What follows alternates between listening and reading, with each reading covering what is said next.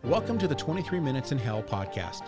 Author and speaker Bill Wiese and his wife Annette address the many questions we all have about hell and eternity. Bill and Annette believe the subject of hell shouldn't grip us with fear, but instead, it should inspire us to use our time on earth wisely. Thank you for joining my wife and I. Today we are talking about the birth of Jesus. Now, have you ever wondered why the newborn Jesus was wrapped in swaddling clothes, and what was this manger that was used as his bed? Well, Bill, let's begin by reading Luke 2, beginning in verse 1, to follow what happened. And it came to pass in those days that there went out a decree from Caesar Augustus that all the world should be taxed.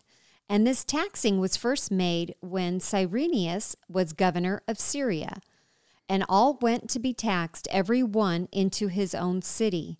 And Joseph also went up from Galilee out of the city of Nazareth into Judea unto the city of David, which is called Bethlehem, because he was of the house and lineage of David, to be taxed with Mary, his espoused wife, being great with child. And so it was that while they were there, the days were accomplished that she should be delivered. And she brought forth her firstborn son, and wrapped him in swaddling clothes, and laid him in a manger, because there was no room for them in the inn. And there were in the same country shepherds abiding in the field, keeping watch over their flock by night.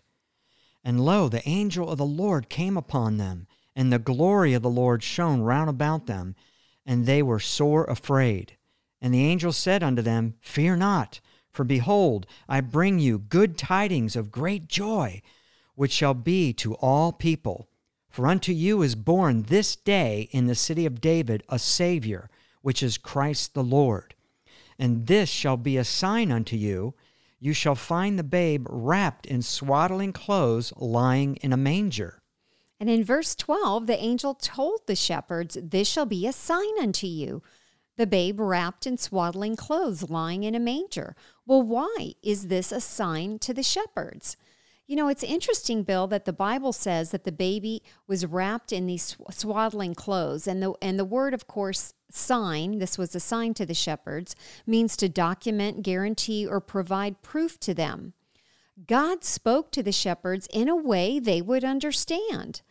And these strips of material that were used around Jesus's legs, this was the same material that was used for wrapping the legs of newborn lambs. And these shepherds would be used to seeing this as they watched over the newborn lambs that would be offered as the sacrificial lambs in the temple. So these strips protected the lamb's legs so they would remain without blemish when they were born. So they could relate to that because Jesus, the Savior, is a lamb without blemish. Yes, right? And he was wrapped up in the same cloth.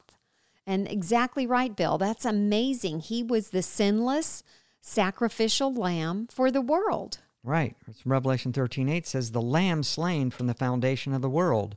And John 1:29 and 36, John the Baptist speaking, said, Behold, the Lamb of God, which takes away the sin of the world. So they would relate to that. They understood because this lamb had to have its legs wrapped to keep it from its hoofs from hitting one of the other legs and marring it, then it would be not without blemish. And Jesus was without blemish. He was perfect. Yes, and so he's they wrapped got it. up. Mm-hmm, they got the sign. They got it. So in addition, the scripture is clear that Joseph and Mary had to travel to Bethlehem to be registered or taxed, and that Mary was very pregnant at the time of this travel. Well, by the time they arrived, among the multitudes of people also traveling to the city where there was no place to stay, most likely they had to travel slowly with Mary so far along in her pregnancy with frequent stops.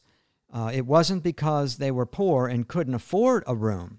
There just wasn't anything available. Exactly. Nothing available because they probably had to travel slowly, as you said, and they arrived late. Right. And they were led to stay in what would be like a cave or lower area of the inn because this is all that was available, this is where the family's animals would be kept for the night. And the manger was actually an animal's feeding trough.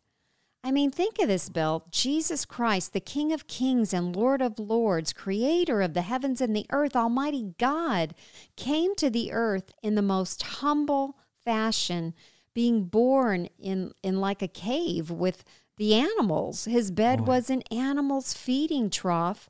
He's a vulnerable, innocent child. Boy, that's a humble beginning, that's for sure, for the King of Kings.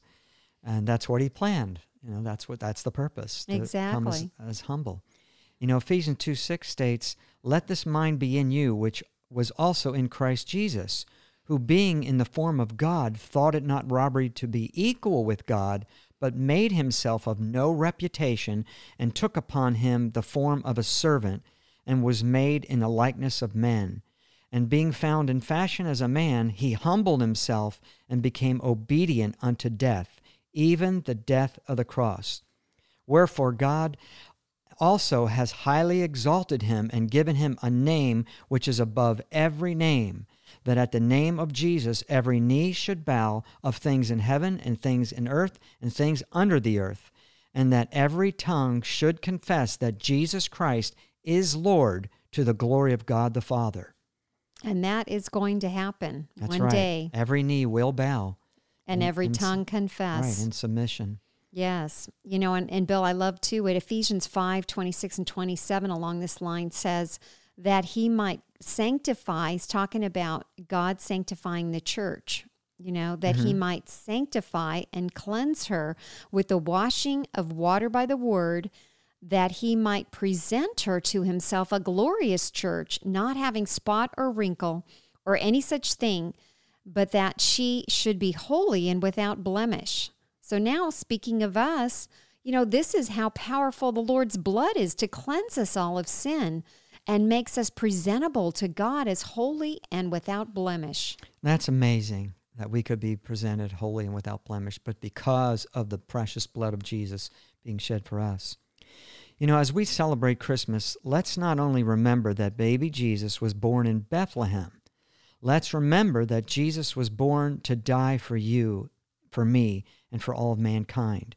He died, was buried, and rose from the dead, delivering us from death, hell, and the grave. And if you've only known about Jesus, but perhaps you've never understood the great depth of his love for you, coming to the earth, born specifically to die and to take your sin upon himself and all of mankind's sin, when he suffered a horrific death upon the cross. He paid to free each of us from the devil, from suffering in an eternal hell, and to give us eternal life from the moment we believe on him, from the moment we turn from our own way and our own sin and receive him as our Lord and Savior. That is so important. And when we do this, we receive his forgiveness for all our sin. No matter what we've done, Bill, his blood alone is more than enough to wash and to cleanse us all from sin, from all guilt, and from all shame. That's right. And to deliver us from hell and eternal hell. What a wonderful thing he has provided for us. Absolutely. If it was just that one thing, right? Right, exactly. And praise God, we get to live with him in heaven in a perfect place for all eternity. Now, if you'd like to receive the greatest and most important Christmas gift ever, salvation in Jesus Christ, then please repeat this prayer after me, believing these words which comes from your heart. Say, "Dear God in heaven, I know I've sinned and I cannot save myself, but I believe you sent your Son, Jesus Christ, to die on the cross for me, that he was crucified, died and was buried, but rose again and lives forevermore. I ask you to forgive me my sins. I'm sorry, I repent. Come into my heart. I receive you as my Lord and Savior. You are the Son of God. Thank you for giving your life for me. Thank you for shedding your blood for me and taking me to heaven. And I now confess I'm a born-again Christian going to heaven, and I'll serve you all the days of my life. In Jesus' name, amen." Now, if you said that prayer, go and tell someone what you've done, because Jesus said, if you confess me before men, I will confess you before my Father in heaven. It's the wisest thing you could ever do. In Jesus' name, amen. If you enjoyed today's podcast, please be sure to leave us a rating or comment. We value your feedback. Stay in touch and learn more about this ministry by visiting us at soulchoiceministries.org.